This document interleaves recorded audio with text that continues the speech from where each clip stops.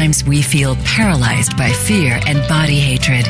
In order to feel better about ourselves and live the life we really want to manifest, we have to own up to our difficult feelings and self-sabotaging thoughts and behaviors. We all enter this world naked, and now it's time to feel good naked, no matter what your body size or your life circumstances. This is Feel Good Naked Radio, and your host is Laura Redmond.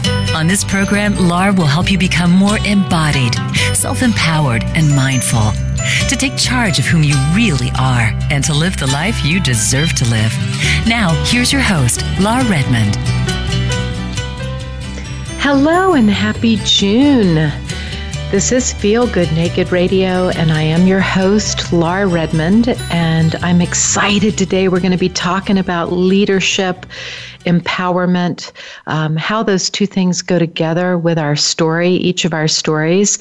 And I feel pretty stoked. I ended up getting this incredible leader on our show today named Toby Fitch, who I'm going to introduce in a moment. And I'm so excited to have this hour with Toby just to learn new skills in the world of leadership, business, strategy, how to be in this world, not only making a living, whatever that means anymore, but to be empowered as we go through the world with our organizational work lives, and then maybe how that sort of bleeds into our personal lives in a perfect setting, because I don't think they're separable. We're going to go from the point of view that to live your own empowered life, you need to find out what's happening on the inside in order to present on the outside. Toby Fitch, he has clients that include Apple, Facebook, Google, Nike, and many others. He works at the intersection of strategy, story, and organizational performance, helping leaders and their teams envision the future, tackle hard challenges, and develop core competencies. So help us out today, Toby Fitch. Welcome to the show. Thank you. It's wonderful to be here.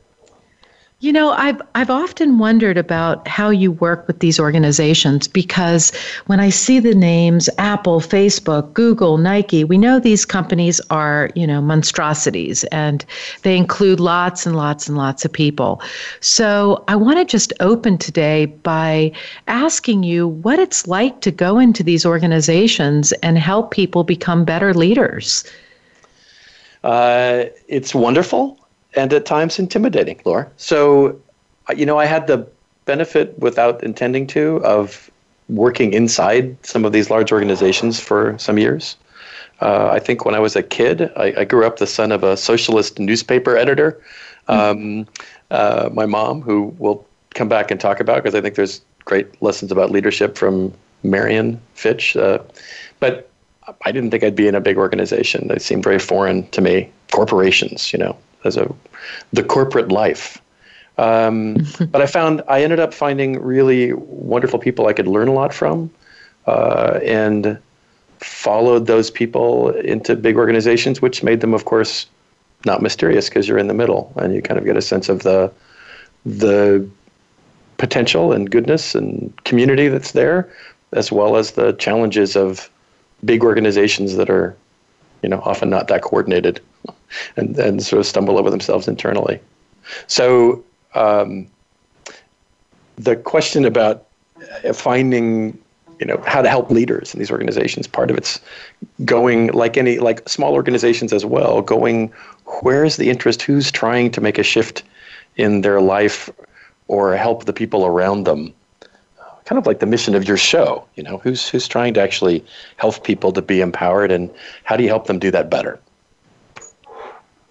And is that, when I hear you say that back to me, it feels so good to hear it, because that really is the goal of this show. And the word that comes up is integrated, like how to become integrated in life, whether you're at work or whether you're at home or whether you're with your, friends or people that you have to interface with that maybe aren't friends, but you're with them every day. And so to have an integrated approach to life feels very powerful and magical to me as a goal and an idea.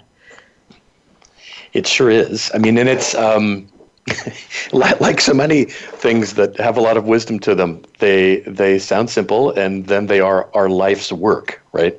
Yeah. So, I mean, for me, it's trying to live an integrated life, whether you're inside an organization or on your own, involves so much of the same work about the self-reflection and the therapeutic side of making sure that what we're bringing to the party, we're clear about, both our fears and our strengths.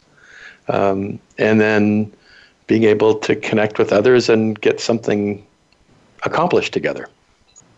Toby, would you call that spiritual? Yeah, I would, of course. I mean, but I've got a pretty broad definition of spiritual, right? That if part of our own personal mission of being here on Earth is to be in touch with ourselves, understand ourselves better, try to connect in authentic ways with other people, it's both spiritual and practical, right? That makes our life worth living. And when you think of the word spiritual as you would define it, what would you say is your first memory of having an individualized spiritual experience where you knew something was going on within that wasn't pragmatic or coming from a learned place that would be a textbook understanding, but a more energetic understanding? What's your first memory of that? Well, as you asked the question, the things that come to mind are initially just memories of love and connection, of moments of unconditional love that might have happened in beautiful natural places like the back pasture of the place where I grew up on this island in Puget Sound, of maybe my grandfather's touch walking in the fields, or time with my mother out hunting mushrooms, or doing something in nature. So that combination, I suppose, initially of love and nature. And then apart from that, the other real memories of sense of spirituality was, I grew up in a pretty liberal place with a very Unitarian, Universalist, sort of Buddhist-leaning mother, and ended up in this very eclectic youth group that was non-denominational, where kids from probably like age 11 or 12 up through 20 could come together. Mm-hmm.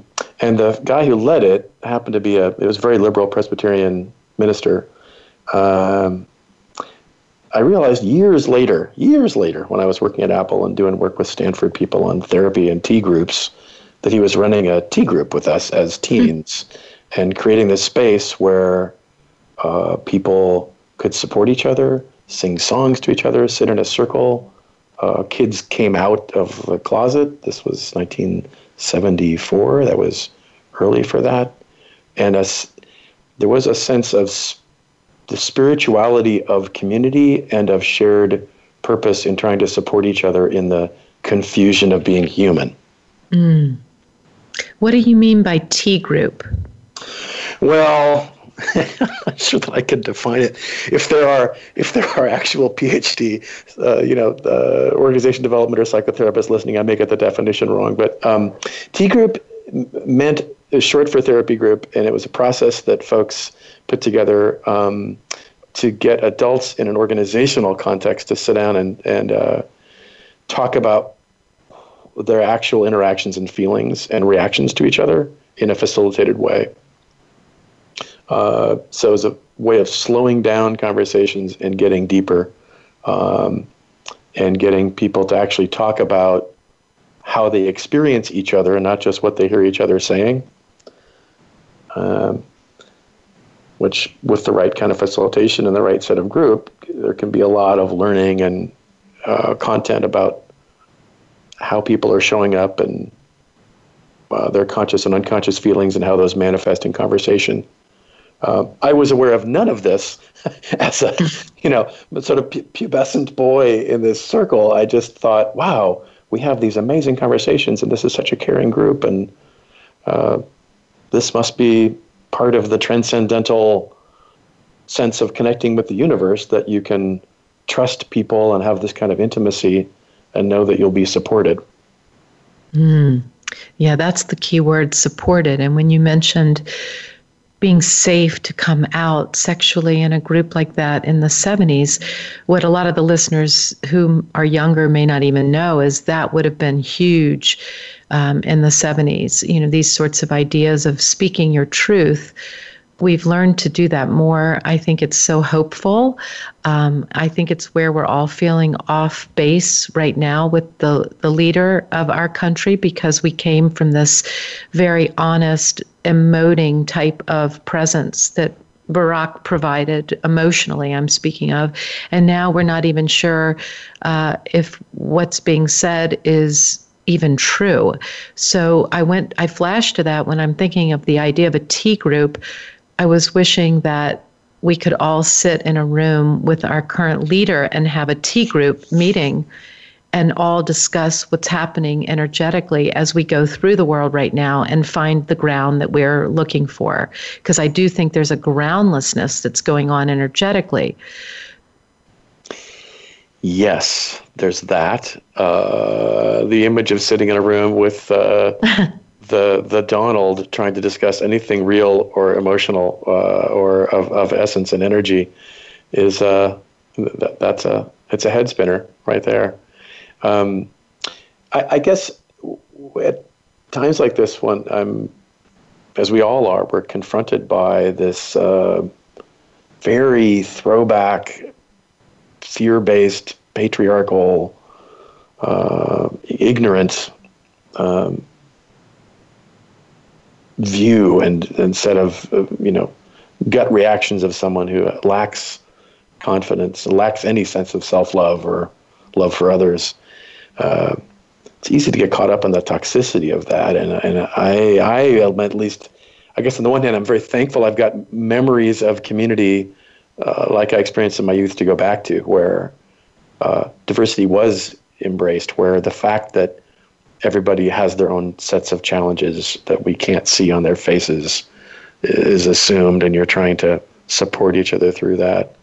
And I guess it causes me to make sure I'm paying more attention to the people around me now, because that's what is real. Trump's part of our world, but he's in an outer circle. He keeps puncturing through all the circles every day to throw us off base, as you said. But it's the connection and energy of those near us and how we're supporting them that feels like is the thing we can have the most control over. And I feel opportunity around me in this beautiful way, like I have never experienced in my life, with respect to the fact that love has never been more needed. Connection has never felt more vital. And so with that, I feel this just fertile opportunity in my own life and in my worlds to spread the love, create the community, find the language, do this show, bring people on like you. Like, I think we are all rising at a level that is very exciting, very hopeful, and in a way is the best balance beam to create in the face of what's happening that is out of our control. Yes, absolutely. I mean, if we're talking broadly about the theme of leadership, and what is it, and how do we show up that way when we feel like I can't lead anybody anywhere, right? The ultimate truth that nobody knows what they're doing, we're all improvising our lives every day anyway, it is true. And at the same time, the kind of core essence of leadership is committing to show up in a positive way, right? Like you committing to do the show and focus on things that are right and working, and help people notice how they are and can empower themselves to do things. There's so much capacity in that kind of essential daily leadership. Feels like it's showing up, noticing what's possible, committing to focus on something you can do positively, and not collapsing in on ourselves. Yeah, for sure. So, Toby, what do you do in these environments with these companies when you're in this position to teach strategy, leadership, organizational skills, and you confront a huge ego in that space that is not able to even understand the language of vulnerability, accountability, honesty? Like, help us as listeners here with some ideas when we are in those moments of life where there's not that integration. What would be a way that you would guide someone in that space to develop that skill when they are just sort of numb to it? Yeah. Well, I mean, I show up as a consultant and coach. Everybody shows up as another human in whether you're working at a nonprofit or you're, in an organization with somebody else. I guess the first thing we always try to scan for is the person open to seeing that there might be other ways to do things? Are they open to any kind of feedback or not? So there's a filter there, which is, I think, we have to pay attention to. One of the things as a professional, when I go into a place, is I'm honestly looking at, is this person open to making any change, right? Because if everyone wants to bring them help or get them to change, but they don't want to change, probably it's a non-starter. The second thing, though, is that for most people, I think when there is somebody who's showing up in a way that's not helpful to others or not, empathetic, not empowering those around them, my experience 95% of the time is that they don't get that. They don't know that. And that people around them have been, either have brought it up in a way that was defensive and unhelpful or didn't ever bring it up. So while you're trying to suss out, is this person open or not, the first thing that I try to do, and I try to do as a peer to people, and that I try to do as a coach to people, say, hey, are you open to talking about how things are going and about the impact you're having? And finding ways to say, here's some things you're doing really well. Here's some things that you might not see that are the impact that is actually getting in your way. So trying to appeal to their self-interest, right? Which is, if your goal is to be really effective, like there's a couple executives I'm coaching right now where they get a ton of stuff done and they've got a big blind side. And they leave a wake of people who feel bruised or damaged and won't step up again or won't be, as forthcoming or as engaged on the next time they work together because they thought the person was an ass. And so the first place is to say, are you open to looking at other views of your performance in ways that you might actually not be as effective as you could be? And do you want to be more effective? And how do you want to be seen by others? And so often starting with that, what is the vision you want to have for yourself, or how do you want to be known? And then exploring ways that how they're known today and how they're showing up today doesn't serve that and maybe getting in their way is the first place. Because for any of us, whether it's how you engage with others or whether I got out and exercise this morning, it all starts with, are you satisfied with how things are today, or are you truly motivated to change anything? Oh, that's so helpful to think about. And I don't want to lose sight that you referred to your mother twice. So how did she help you learn that, for example? Where was that empowered message that you said you received very much from your mother, Miriam Fitch? Marian. Yeah, Marian. And yeah, Marian. I just had the incredible good fortune to be born as the only and bastard, by the way. Only people call me a bastard sometimes. I say it's technically correct. I was, child born out of wedlock. My parents never got married, and my dad left my mother as a 40-year-old woman, pregnant with her first child. Wow. So I had this mother who was already really smart, lived life her own way, had been a Rosie the Riveter, had been a labor organizer, socialist in Seattle, organizing the waitresses union and the lumbermen's union, and had a woman lover and had many men lovers, and had already chosen to live on this island and edit a newspaper and dig clams and go fishing when she wanted to and have her own cows and mend fences and that kind of thing.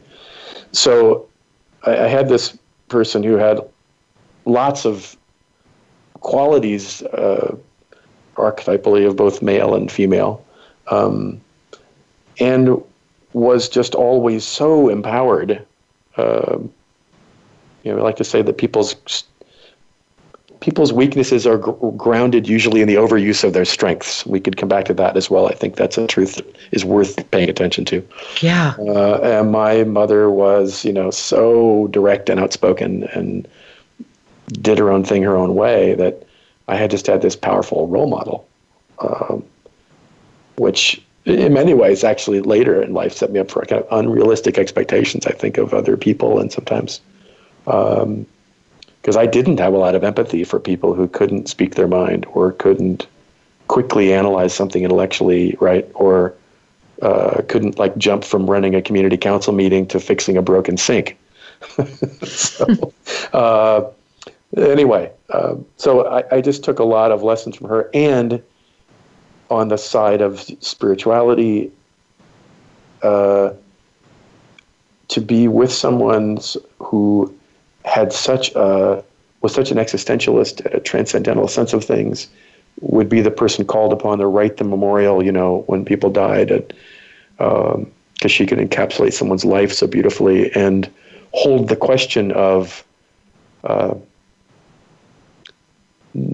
knowing there is something that interconnects all of us, that all living beings are interconnected by some thread, by some spirit, but who was definitely anti-religious about it, right? Used the word God in a way that it was a very universalist way of thinking about an energy that connects us. So that's a rambling answer to the question, but I think it's a great. She sounds phenomenal. Is she still alive? She is not. She lived a full and complete life and died at 88 about 8 years ago, and went peacefully, and went gently into that good night with some dementia, which was hard to watch somebody with so much independence and a big brain go into that state, but was able to die peacefully and pretty happily within a couple miles of the house she'd lived in since 1947. Wow. What a story. What a beautiful story of a person with such great impact. And when you said that, I want you to go back to that comment you made that was such an important kernel in the conversation about the curse and the blessing. Right. One of my mentors early on pointed this out in me, and in terms of leadership coaching, that when you look at people's weaknesses and challenges professionally and how we engage with each other, that it's almost always rooted in the overuse or inappropriate use of their strengths. For example, let's just, for the sake of transparency, I'll use myself. I am really good at improvising stuff at the last minute, and at coming up with ways to say things, or figuring out what to do in the moment. It is a great strength of mine. As a consequence, I develop a habit of being a great procrastinator and putting stuff off to the last minute. And so when I work in teams with people who value planning and feel worried if there's not a clear plan, a draft, and that we're thinking things through ahead of the deadline, it creates friction, because I'll put it off and then, count on, I think in the words of that great leadership coach, Bullwinkle, I'm going to pull a rabbit out of my hat, or whatever. Right at the last minute, Rocky would say, "Again, that trick never works." But anyway, that's an overuse of that strength. And you see this with people who maybe their strength is that they're super analytical and quick to judge. And that can be a wonderful advantage when you have to quickly assess something. But when overused, can feel judgmental and exclusive of others. in the process. Yeah, that's so important for all of us to think about in our exploration of empowerment. Where does that strength become a weakness, and how to be accountable for that? Because I think when you note it, or you accept it, or you even are awakened to it, you then have a chance to utilize the balance in that and maybe create a little more harmony or alchemy between the curse and the blessing. Yeah. That's right, and the strength and the gap, or the blind side. And I suppose the corollary to that, and if we're thinking about how do we cultivate a little more leadership in our own lives, especially in a time when we can feel depressed as a people by what's happening around us in the DC. In our own lives, I think paying attention to what a friend of mine once called the platinum rule. I mean, so one of my blind sides is because I'm really comfortable being direct and intimate and asking people questions, assuming that they will be intimate back with me. And I don't mean sexually. I just mean in the lovely definition of intimacy, which is that we can show up as ourselves completely and have trust that others will accept us for who we are and not judge us. Hallelujah. Yes. Yeah. So I show up with that assumption all the time. And my blind side is that I, apply the golden rule, which is, do unto others as, you would be done unto. So it's fine for me. I learned recently that a friend that I've known for 35 years once used to really be freaked out by conversations I'd have and wouldn't understand why I'd be asking him how he's really doing. And he'd say, I'm fine. I'd say, well, yeah, but I know you have young kids and things are challenging. Tell me more. I know you guys had some financial challenges with the house. What's going on? How are you feeling about that? How are you handling it? And I would probe for this deeper level of intimacy and disclosure that he had no experience with in his life, right? And he took it as some kind of a probing for weakness, which I would never have imagined somebody would have experienced it that way because of how I grew up and how I am. So that's the weakness of the golden rule. This colleague once said, the platinum rule is do unto others as they would be done unto, which probably is a parable for leadership as well as, friendship and how we show up with people. When you're describing the way that you meet people and speak to those that are in your world, I consider that love at the ultimate level. Like, I am so the same way in communication, and I can't, it's only in my adult life, in my 50s, in my adult life, that I've come to understand that when people are really asked how they're doing or what's happening, often that does feel like you're probing into an area that is not necessarily what someone's comfortable talking about, but then I don't know the point of conversation.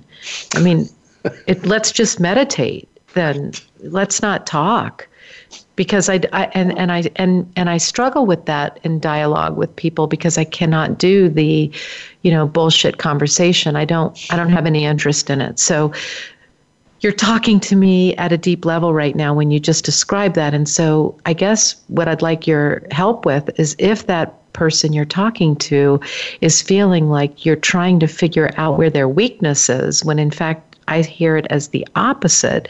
Yeah. How do you then come around to a place that is comfortable, or would that be an example where someone just can't delve deeply in dialogue?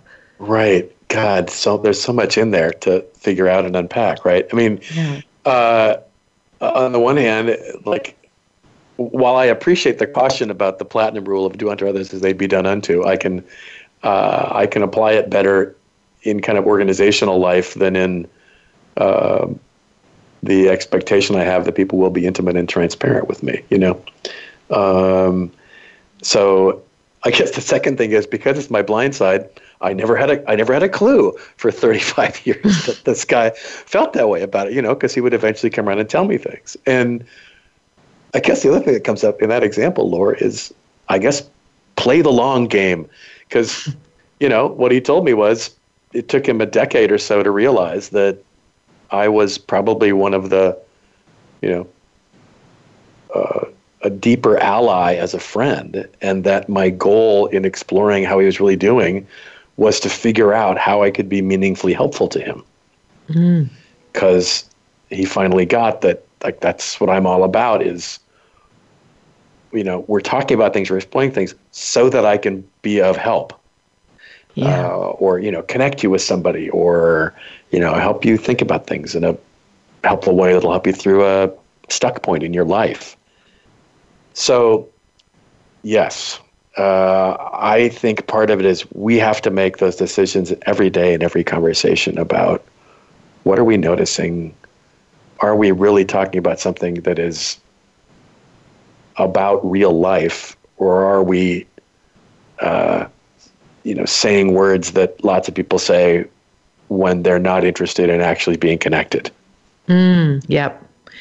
And one thing I've learned, and this was a great aha for me in this exact discussion about candid dialogue that's honest, is because I'm a coach as well, I realized that maybe people felt that I was almost interviewing them more than showing my own courageous vulnerability. And so when my life blew up a few years ago, I just started being candid about that in dialogue with people that I trusted. And then I noted they would open up more readily.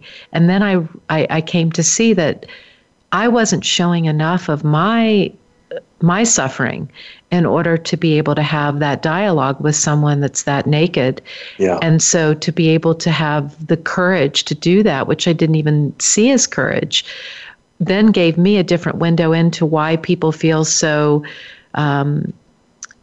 insecure maybe, or just scared to speak the truth of the suffering. The suffering, I mean, I want to get into this with you a little bit, but nothing beautiful comes without suffering. And I now get that.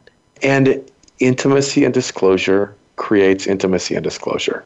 To your point, Alice, it's so, so, so true. And I feel like that's a choice I've made in how I show up. All my life has been to talk about what is a challenge for me or an issue for me. And when you do that, it shows up. I mean, there's levels of thinking about it that way as leaders about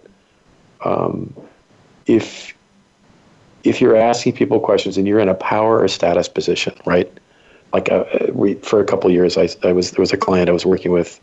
There's a company called Prezi. It's an amazing little presentation software company that is a Zooming interface started by these three amazingly idealistic Hungarian entrepreneurs who truly believe that if you can connect ideas more clearly for people through better visual representation of ideas, if people understand ideas more clearly, the world will be a more peaceful and less violent place. Because if we understand things better and the connectedness between things, we'll be more peaceful. And so I ended up on the executive team there, helping the company grow, and head of strategy and people. And I had to remind myself that to the other people there, I was in a position of power, even though I didn't feel it every day, right? And so if I talked about what I couldn't figure out, or where I was stuck, or what was challenging, and then said, let's talk about where you might be stuck, people were so much more willing to talk about that, right? If I just started a conversation saying, hey, where are you stuck? What's going on? What's happening? Some people would feel like, oh, I don't want to disclose too much because you're, in this power position. So on a personal level, that comes for me the journey we went through with our son, who died 3 years ago in a motorcycle accident, but had struggled as a teen with he was a big character of a person, and like a lot of big characters of people who are jumbling with fears and excitement and charisma and hormones, got into a fair bit of trouble as a teen, which he wrestled through, worked through, and then was on an amazing path to just coming into his own when he died, which we could come back to. But what you were saying about disclosure and with others was I was in a men's book group, which is I grew up around all these women. I was raised by women. I was like, oh, a men's group. What a novel, interesting, weird thing. Okay, I'll go spend some time with these men. And I remember sitting with these guys one time and just checking in, how's everyone doing? And it was sort of okay, fine, whatever, sort of updates on their careers or something. And I said, well, here's something that I've really been struggling with, which is, my son was like not just using, but dealing marijuana and getting in trouble in these ways and doing these things. And I've been really stuck on that. I don't know how to be an effective father to him right now. And I disclosed that. And then the conversation in the room changed. And of the 10 people, 10 fathers in the room, over the course of the next 30 or 45 minutes, it came out that 7 of the 10 were struggling with issues with their kids. Like 2 of their daughters were bulimic. 3 people had kids who were cutting or self-harm or struggling with depression. And that was such an important conversation to have. And it changed the relationships between these people to talk about this. And there's such power just being the first person to go there and open it up. Yeah. Yeah. And had you not opened that up about your son, Sam, then, the conversation may have stayed really light, not very revelatory. And through that, I'm imagining you guys really were able to help each other and support each other with ideas that were useful. Yeah. Yeah, absolutely. I just want to say to you that my heart holds your heart very deeply with the loss of a child. I mean, I think that is just, I'm wanting to talk about that with you right now, because for many people listening, we can't imagine what that suffering must be like. And you wanted to go back and talk a little bit about Sam and his ambition and his energy and his big personality. So I want to really ask you to tell us more. Yeah, well, the loss of a child is, for those who've gone through it, and it is an unimaginably horrific thing.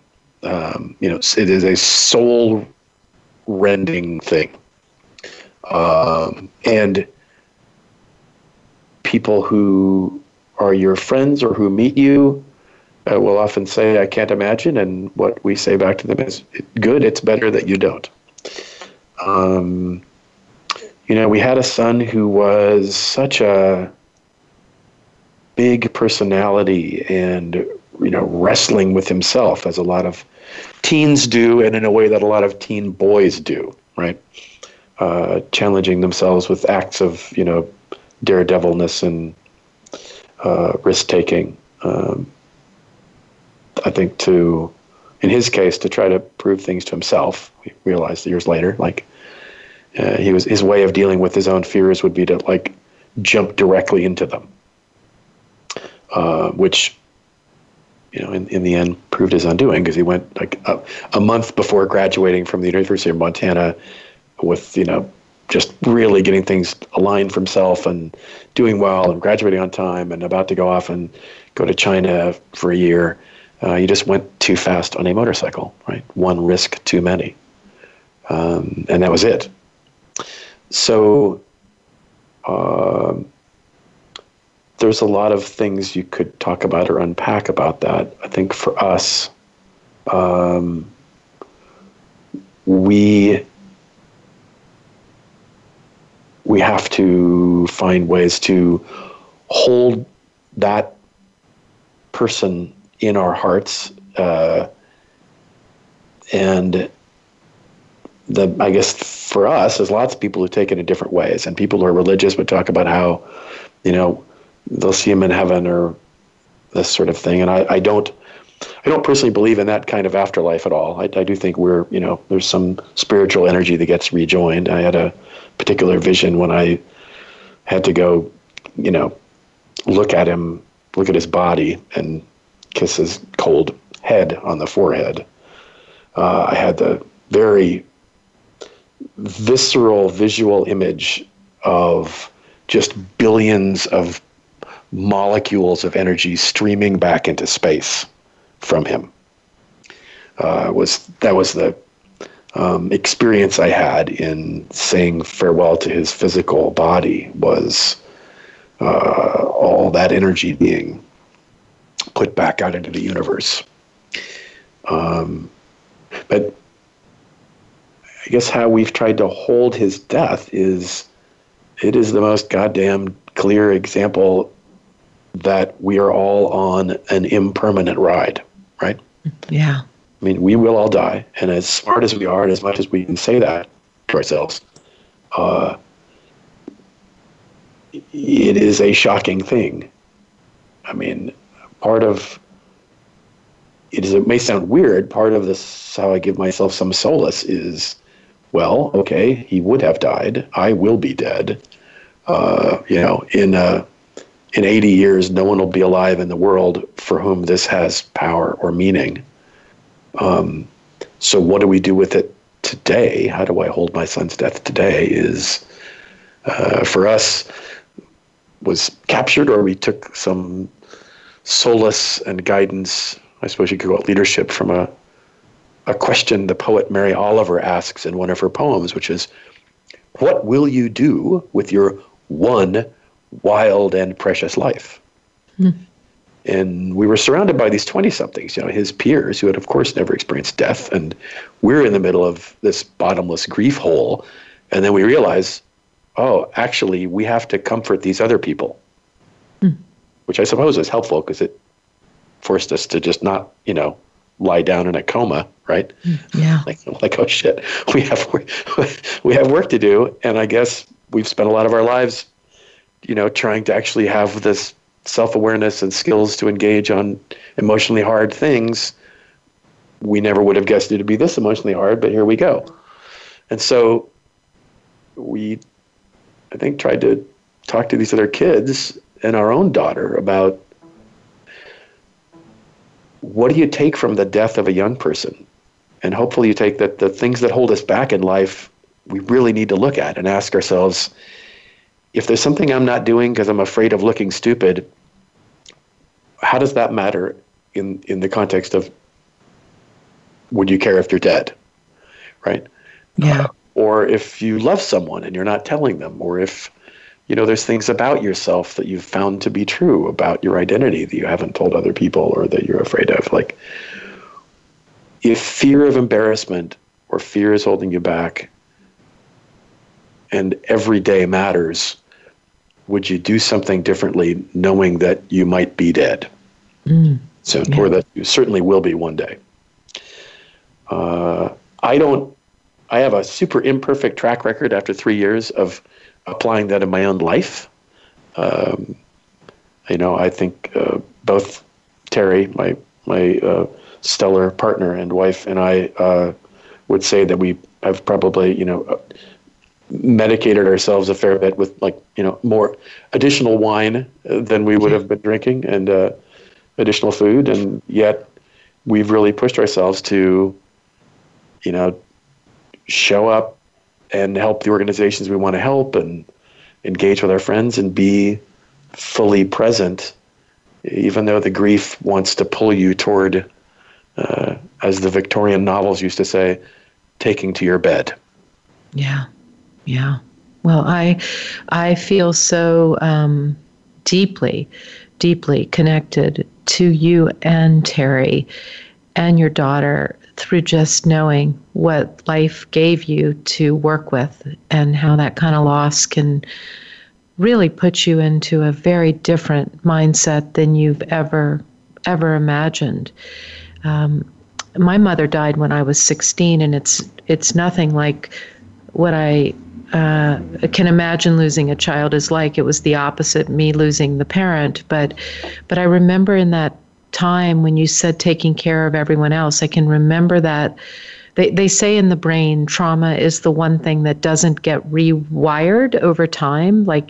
Memory is so interesting. And I always think about the idea that memory is always moving and changing depending upon every moment that is now. But trauma does not have a shifting, changing visual in the brain when you go over it. And so I remember that weekend. It'll be 39 years ago tomorrow. And I remember that weekend that she died as if it was yesterday. Yes. And I just can feel when you said that, I was having this visceral memory from that weekend of people falling apart all around me, and all of a sudden me being the strong one in the house, with people just sobbing and handing me casseroles and, what are you going to do? You're 16. And all of a sudden my thinking, I have to take care of this person. This person's needs my strength right now. Yes. And honestly, when I think about that, it's so interesting because I don't think I really started to allow myself to feel whatever that experience and event brought up for me in my whole life. It defined me so deeply, but I don't think I really started to accept those feelings around it until I was in my 40s. So that's interesting for me to think about. And again, I go back to the word vulnerable, creative vulnerability, courageous vulnerability, really allowing myself to be the woman that's sobbing without a casserole and having that be okay. And Laura, what for you in your 40s helped you get to that, opening it up again?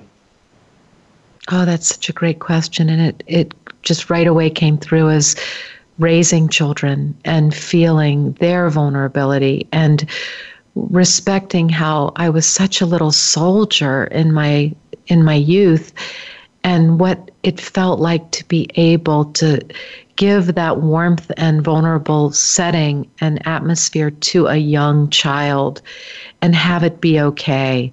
And then that gave me this understanding of something I never had the opportunity to do. And so it opened up the doorway to do it even then. And then that gave my children safety in a very emotional way that took nothing off the table for discussions, tears, hysteria, fear, everything that they would go through. It felt so healing to be able to say, let's just go through it. What is it? It's okay. And then that healed my own heart from being so close to what that feels like to just be an open, bleeding, person with an understanding that that's okay. That too will change. You will learn so much from that grief, and that grief has impacted me more than anything else, but it has also taught me and held me. And now that I can access it, it has freed me. Yes. So it's so complicated and beautiful, but I hear you speaking, and I just want you to know that you give me a lot to learn in my life from what you're willing to share about your life. And that does go back to our full circle discussion about leadership and honesty and the T groups coming together to be honest and forthcoming, even if you weren't raised with a Marian to guide you into that direct, honest, vocal life. You can develop that. And that does start, I think, with vulnerability and truth. Yes. Amen to all that. I mean, and your listeners, tune in to try to explore and understand these questions. I feel like what comes out of the thread, one of the many things that comes out of this thread so far, is we should all be part of the pro-duality party, which is, so much of what we just talked about of dealing with grief and trying to be present is about embracing duality. I can be completely accessible by grief. I can fall apart and be sobbing, and I can feel strength and resilience and faith in myself and my community and the universe, right? You went through this where you were able to be open up and be vulnerable and experience the loss and notice the maybe excessive over rotation to being tough that you felt like you went to. You can do both of those at the same time. And I think, when we're seeking out how to be empowered and, embodied and self-empowered and strong, I think sometimes when we go after that, people feel like then when they feel weak, it's a failure on the journey to feeling empowered. And that's the gift we can give ourselves, is that it isn't. Is of course we are scared shitless, or we don't know what we're doing and we haven't got a clue. And we can still feel empowered and bold and move forward and take steps. Oh, God, absolutely. In fact, I'm so in love with the word embodied. I think about it often, and it's what I teach. It's what I'm here to learn. It is really allowing that truth of soul, mind, heart, the alignment of all of them to be whatever they are. And I'm even getting to the point where I believe that may be my own understanding of equanimity, is to really just be as fully embodied as I'm capable of, and then being able to take the silence and the pause when I'm not quite sure what that alignment is, and I'm having a little detour, whether it be in the mind, the spirit, or the body, and to just take space, time, and silence to acknowledge that and then come back around. Yes. Yes, and that's so hard. I mean, we started off talking about, the IS being integrated as a life journey. I think like getting some equanimity, what if Karsten or somebody, Henningsen, I think, told me this example of equanimity is that idea that we don't have to react to things instantly in the moment. God knows most of the executive coaching I've gotten about myself as a leader, or that I give other people about themselves as leaders, is about inserting a little more thought between stimulus and response. Somebody does something or says something in a meeting or at home, and we react, and very quickly, we're super fast. And that idea that equanimity is putting a little more space between some dominoes that are lined up, right? So that at least you have a moment to notice that one domino is about to hit the other, instead of it just hits automatically and knocks down a long row of dominoes. Yeah. But yeah, I would, what do great leaders do? They notice their reactions. They read the room. There's that extra, give themselves the gift and realize it's their responsibility to take a moment to think about, what are we trying to do? What's happening right now? How am I feeling about it? How are others feeling about it? What's a thing we could do that would move this forward, instead of just reacting? Boy, is that big for me. I love that lesson, Toby, and I enjoy the thought of it being applied in a personal environment, because I think really that's where we get to practice these leadership skills, is at home with our beloveds, with our communities, with our neighbors, with our strangers, and then wherever that then goes in the work world that you inhabit, I inhabit, all you listeners inhabit, it's benefit to just keep practicing. We call it a practice because it is that, and we can always do it differently the next time. So that's a great thing to think about, a leader and what a leader does, and then how to take those skills, take those beautiful lessons and apply them in your life, in all parts of your life, every single aspect of every breath you take. And you mentioned Karsten, one of my great teachers, and one of my great guides. I want to be in the presence before too long. I told you I was looking you up on the web and following around, found this incredible video of you drumming. And then when you sent over your bio, I loved the bottom of the bio saying that Toby is a hiker, a drummer, a Frisbee player, a traveler, applied improvisation student, and cook. He is quick-witted, funny, pushy, and bald. So I want to be with you and Karsten and get some drums happening, because I hear there's like great music that goes down when you guys are together, and I want to be invited. You're invited, Laura. Okay, That's good. Yeah. So we got to go soon, darn it. This felt so beautiful to talk to you. I want to do it again. And I want everyone to know how to find you if they're interested in some coaching and executive training. What's the best way? There's our website, FitchAssociates, plural.com. And I'm Toby with an EY at FitchAssociates.com. And I guess the thing I would leave off with, Laura, that's such a massive topic, and if people are left like, what's one thing you could do? Man, notice more, spend more time with people that give you energy and give you a sense of getting in touch with your best self. Likewise, show up in a way that pays attention to what are other people's best selves. And, we got a lot of trauma in our minds today. How do we show up and help others focus on what's also positive while acknowledging the stuff that's hard? That's so beautiful, Toby. And it really does bring home my tagline for the show, which is that you complete you. And I want to thank you, Toby Fitch. You're beautiful and awesome and a great leader. Thank you. Such a pleasure, Laura. Thank you.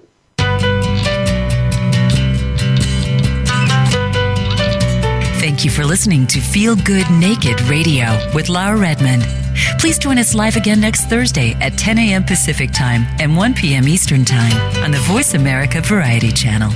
Until our next show, be you and feel great in your own skin.